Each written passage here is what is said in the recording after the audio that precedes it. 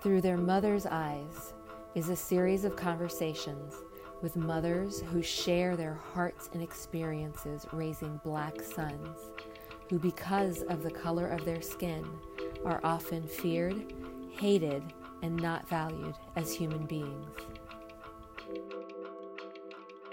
Hi, listeners. Welcome to part 2 of our conversation with Florence. Here, Florence goes more into depth about being a single mother and raising her 2 Black sons. Enjoy. So coming to the Florence that is today, you're the mother of 2 Black sons. Tell me about that. How old are they? What grades are they in? Tell me. Okay, great. So they are 18 and 14. The 18-year-old he just graduated from high school, and he's going to be going to college, such as it will be in the fall. He'll be playing football in college. And amazing, Florence. Congratulations. That's awesome. Thank you. I wasn't sure we were going to get to this point. So the younger one's 14, and he is going into high school. He's going to be starting high school. And he also plays football. So I'm not sure what else in terms of that's who my children are. Okay, so you have your 2 sons. Are you raising them on your own? Are you co-parenting? I am raising them on my own. I was co-parenting them until about, 2020? So until about 8 or 9 years ago, I was co-parenting them, and then their father and I got a divorce. So I have been raising them on my own since then. Okay. All right. That's hard. You're a superhero already. even without everything else. But as you know, that we're going to continue to speak to moms. I wanted to ask you some of the questions that we're going to ask the other moms, and just let me know what your thoughts are on it. First thing that I wanted to ask you is, if you can, this is straight to the point, if you could use only one word to describe how the current situation surrounding the racial injustice has affected you, what would it be? Exhausted. It has exhausted me. And I will say I have to qualify that by saying that it has it, and I know that a lot of people are tired. A lot of people are tired of these, quote, uncomfortable conversations, these, that we're all being encouraged to have. From my vantage point, it is exhausting because when I was a little girl, I knew that I did not want to have sons. And it's not because I don't like boys, it's not because I didn't want sons, but because I knew that their experience in this world was going to be a challenge just from the beginning. I think at the time, or at some point when I was growing up, there was a statistic that Black males at birth have a 50% survival rate, a chance to attain the age of, I think it's 18 or something like that. So, and again, this was an old statistic, and I looked at that when I was younger, but I just knew that it was just, God put that on my heart, that if I had Black sons, they were going to be, trying to explain this. So I didn't want that because I didn't want my children to look like every single wanted, ad or wanted whatever, every single bolo that's out there, APB or whatever that the police puts out, every single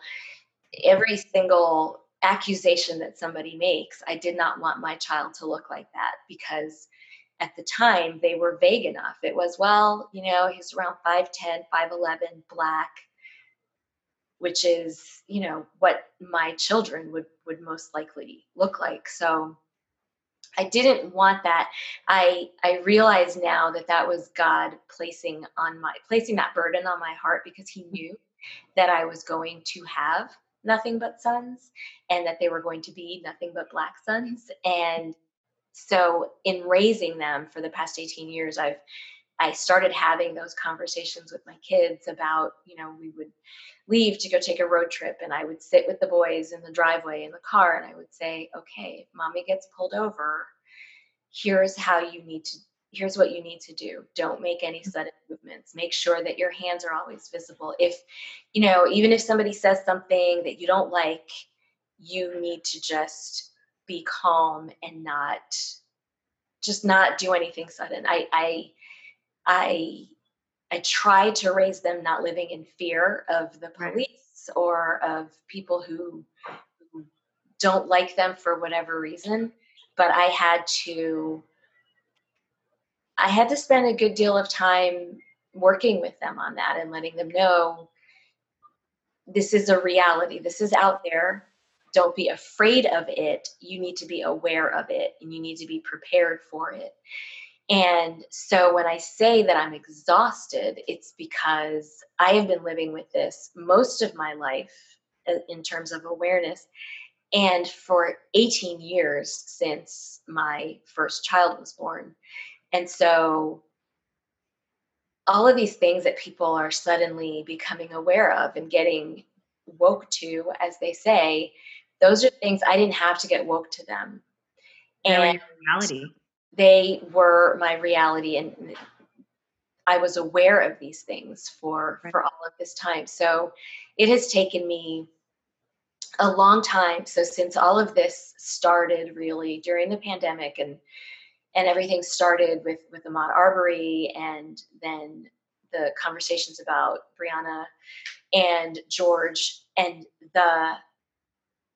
all of the conversations and the back and forth, and some honestly hateful things that I have seen on every side of the coin. I mean, this isn't just, these people because they're racist, or these, I mean, even the people who are quote unquote woke, and the hateful things they are saying to other people. As I was seeing all of these things, I realized that as a writer, I had not been able to write anything about it. It just wasn't happening for me. And writing is how I process things. Writing is how I handle things. Writing is how I express myself, how I deal with life. And I have not been able to write anything about it. And that's when we started talking about doing these interviews with not just me, but with moms of Black sons, because we will never know. I know personally that I will never know what it is like to be a Black man. I will never know what it's like to be a man. But I do know what it is like to be a Black woman, a Black person, and I do know what it is like to be the mother of Black sons. And I know the challenges, I know the conversations I have with God every single time my 18-year-old takes my car and takes his brother to work out, or he goes to work out, or he goes to see a friend. I know the conversations I have with God every time. And I know the conversations that I have with my sons. And I know how exhausted they must be from hearing that from me. But I don't know that I will ever, I can't envision ever being able to stop. So again, it's not a question of freaking out and being fearful. And people will say, well, pray about it. I am in prayer about it. But I also realize that people's hearts need to change. Mm-hmm. And because it's a heart thing, while God, through him, all things are possible. But if people are doing this through their flesh, if they have these preconceived notions, or if they have this hatred, or if they have this fear, because a lot of it is based in fear, they can't beat that on their own. Nobody can. So when people say, well, people need to pray, in other words, it's, well, stop talking about it, just pray about it, or don't worry about it, just pray about it, or your kids are fine because you're raising them a certain way, or because they go to church, or because they don't talk like that, or whatever. Doesn't matter. No. It doesn't matter. It doesn't. So you were already discussing that before. So the next question that we would ask every mom on here is, before you became the mom of a Black son, how aware were you of the plight of a Black males in today's world? And it, you were very much aware, right? I was, and also having a brother, growing up and going to, we were raised Catholic, and we would sit in the church, and we were raised Catholic in predominantly white neighborhoods, and the churches were pretty much 100% white, except for the five of us. And seeing how people they would look at my brother like they were waiting for something to pop off. Seriously. They would, and part of it was kids, and there was this, I guess, curiosity and this interest and whatever. But after a while, it becomes annoying to be the sideshow or whatever. So people, they would stare at my brother, and then my brother he got to the point where he would turn around and he would stare back, like no facial expression, nothing. He would just stare back at the person he was staring at him, which of course for some people it would scare them more. And I just remember seeing that, and it was so anyway, yes, I was aware of all of that stuff. Well then, so knowing what you know now, Florence, if you could give your younger self some advice about raising Black sons, what do you think that would be? If I could give myself advice, it would be a couple of things. The first thing is stay as aware as you are becoming. And I would also I would let myself know that there is it's hard. So when you grow up a Black person in predominantly white neighborhoods in America, or back when I was growing up, and I think still now, right? You not only are the people around you lulled into this sense of security because they're like, yeah, she doesn't look like us, but she's like it. So she's almost, it's almost, I don't even know how to say it without making it sound offensive, but, we're almost good. She's almost one of us, right? Mm-hmm. And again, this is not about people being good people, bad people, being racist, being evil, being whatever. This is about humans being human. We are drawn to people who have the same experiences like us. We're drawn to that. We will reach out a hand and help out people who look like quote unquote family. Mm-hmm. So this is not an indictment against anyone I grew up with who had good intentions, right? Mm-hmm. But I would say that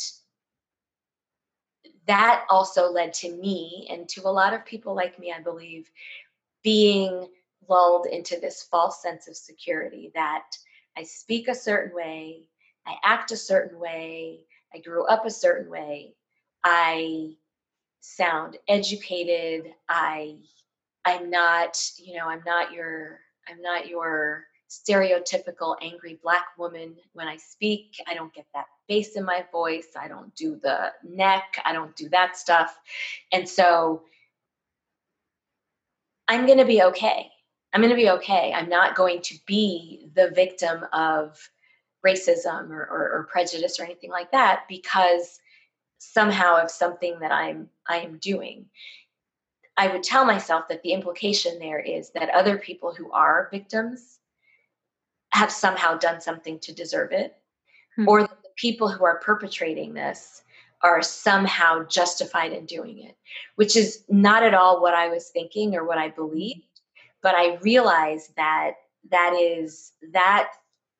thought process is all rooted in the same thing, which is something that I have heard from people at my own church. Again, not an indictment against, love my church, but that my kids should be okay because they don't dress like that. they don't dress with their pants sagging, which, by the way, the majority of young people these days, because that's what the style is, have saggy pants. So, but I was told it's okay because you're teaching them a certain way, they speak a certain way, they don't dress a certain way, etc.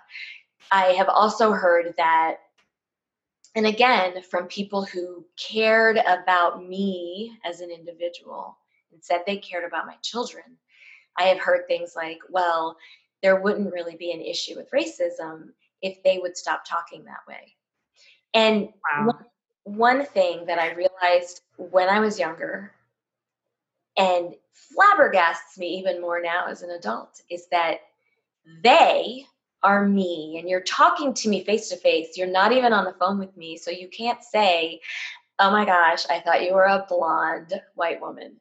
No, you're talking to me face to face. You can see me, and you are saying, if they didn't talk that way, the implication there is that if something were to happen to one of my children, it would have been because of something he did, not because somebody saw him and in that split second became afraid of his skin color, of what he might do, of his height, of how deep his voice is, or whatever it is.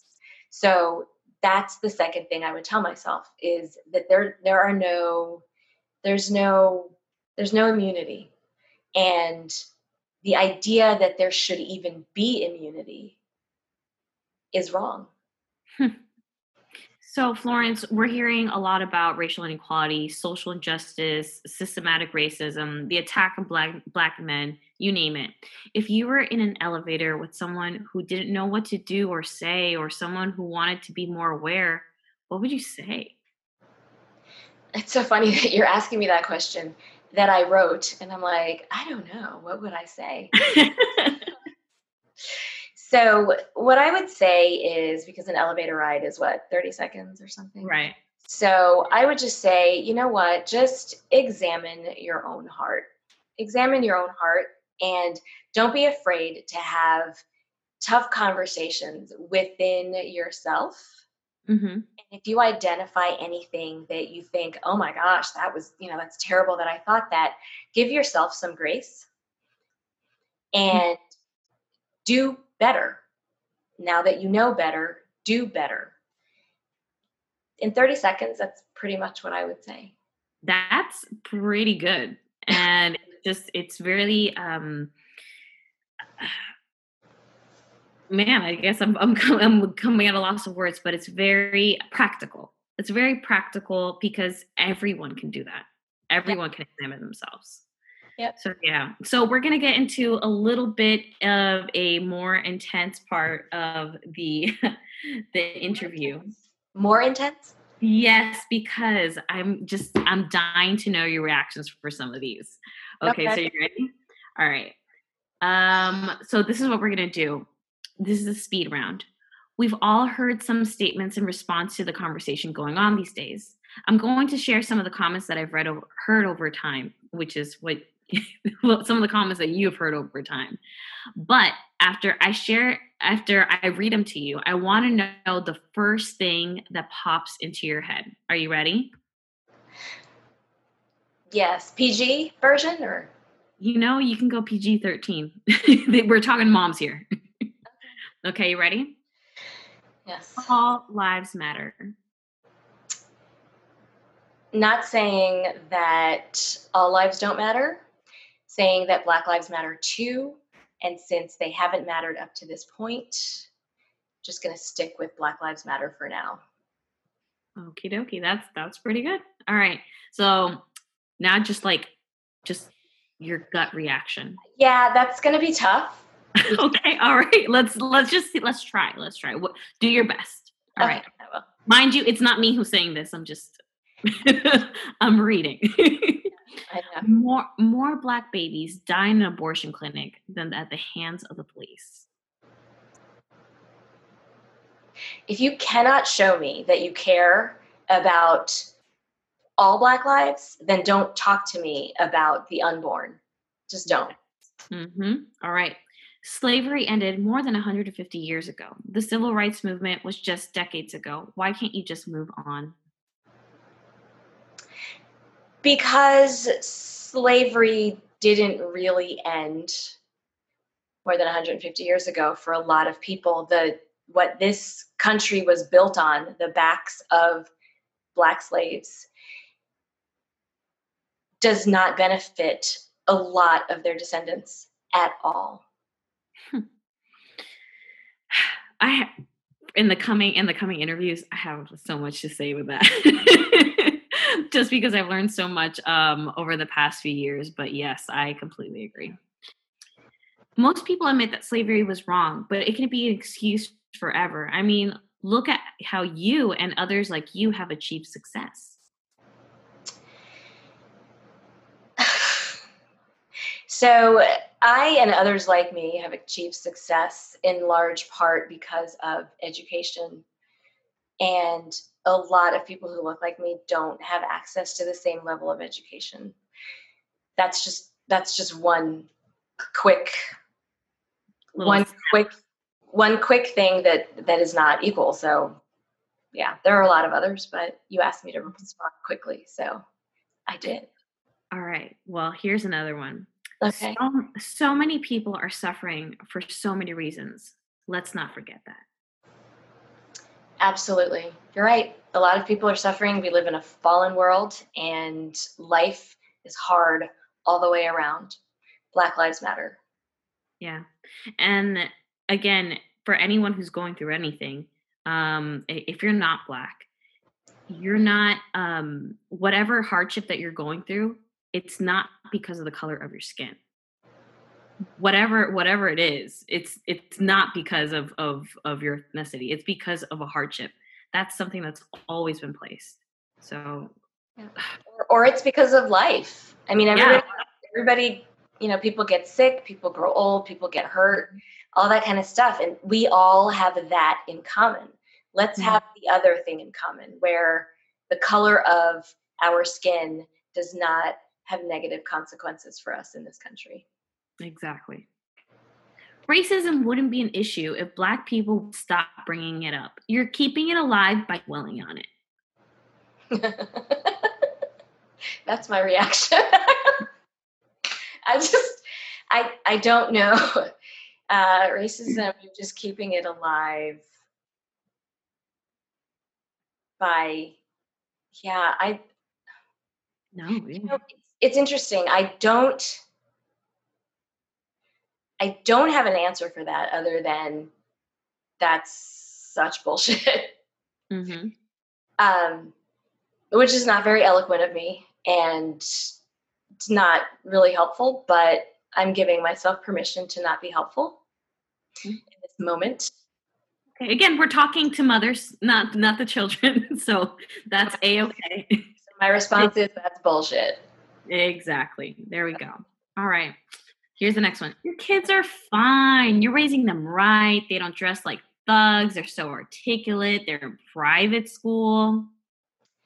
Yeah. So my only response to that is somebody who is afraid of them or hates them because of their color of their skin and their gender in that skin color doesn't care about any of that other stuff. Yep. And now that I have two Black sons who have what we in the family call protective hairstyle. So one of them is trying to get his hair to lock so that he can have locks. The other one is getting his hair twisted. Now that I have that, and my hair is natural. Mm-hmm. I have this newfound desire to not allow the ways that I assimilate, right? Mm-hmm. The ways that I assimilate into the predominant culture in this country, which is the white Anglo-Saxon, whatever. That is not a reason for somebody to be okay with me. Mm-hmm. The way I speak, the way I dress, the way I carry myself, whether I get my hair relaxed or not, whether my kids have dreads or they have the short, you'll find a lot of people with the short cropped hair because that is neat. That is, but where is that meet? Is that meet where the descendants of African slaves came from, where their ancestors came from? Is it neat there, or do people in this home that we no longer have because people put us on boats? And I say us because, being of Caribbean descent, my ancestors, the ones who were Black, were just slaves somewhere else. So that comment is even more, and I'm going to say offensive. You know me, and you don't ever really hear me saying offensive because people take offense to everything and it's stupid. But that is offensive because somehow being more like you makes my children okay. And that's not right. Yeah. Oh, gosh. Oh, okay. I don't even want to get into this next one. Okay. Really? When have you or your kids experienced racism?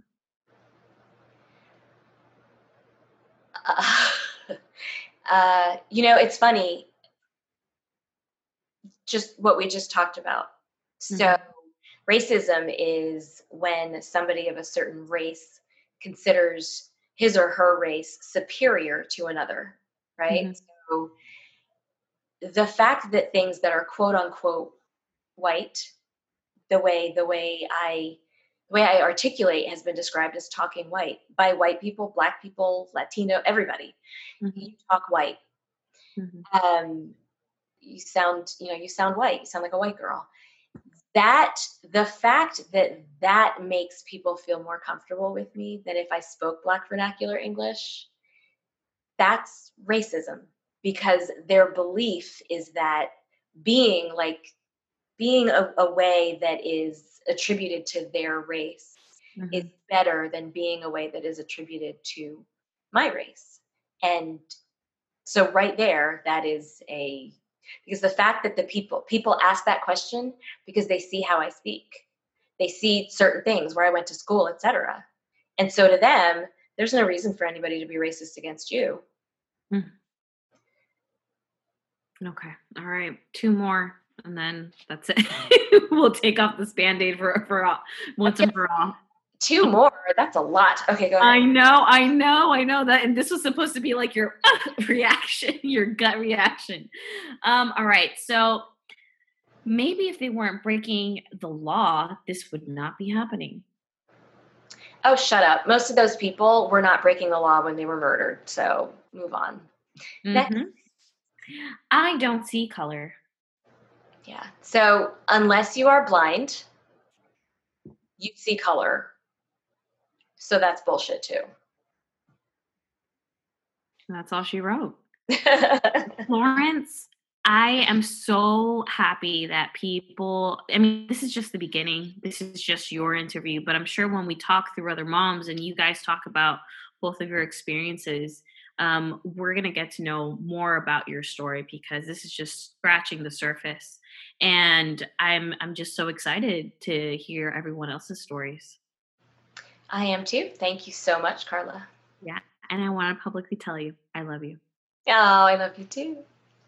So thank you so much for tuning in. I hope that you either learned something or you felt like you could relate to something that we talked about today. We look forward to talking with more moms of Black sons to hear their stories, and hopefully to just allow them to share their hearts and to help others who can relate or others who can't relate.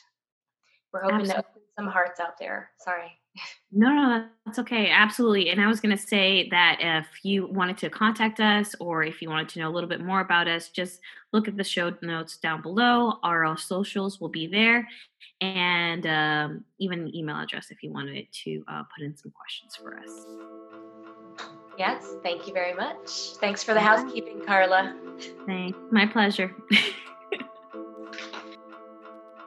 Thank you for joining us for Through Their Mother's Eyes, Real Talk with Moms of Black Sons. We'll be back next week with another great conversation. In the meantime, don't forget to like and follow us, and join the conversation on Facebook or Instagram.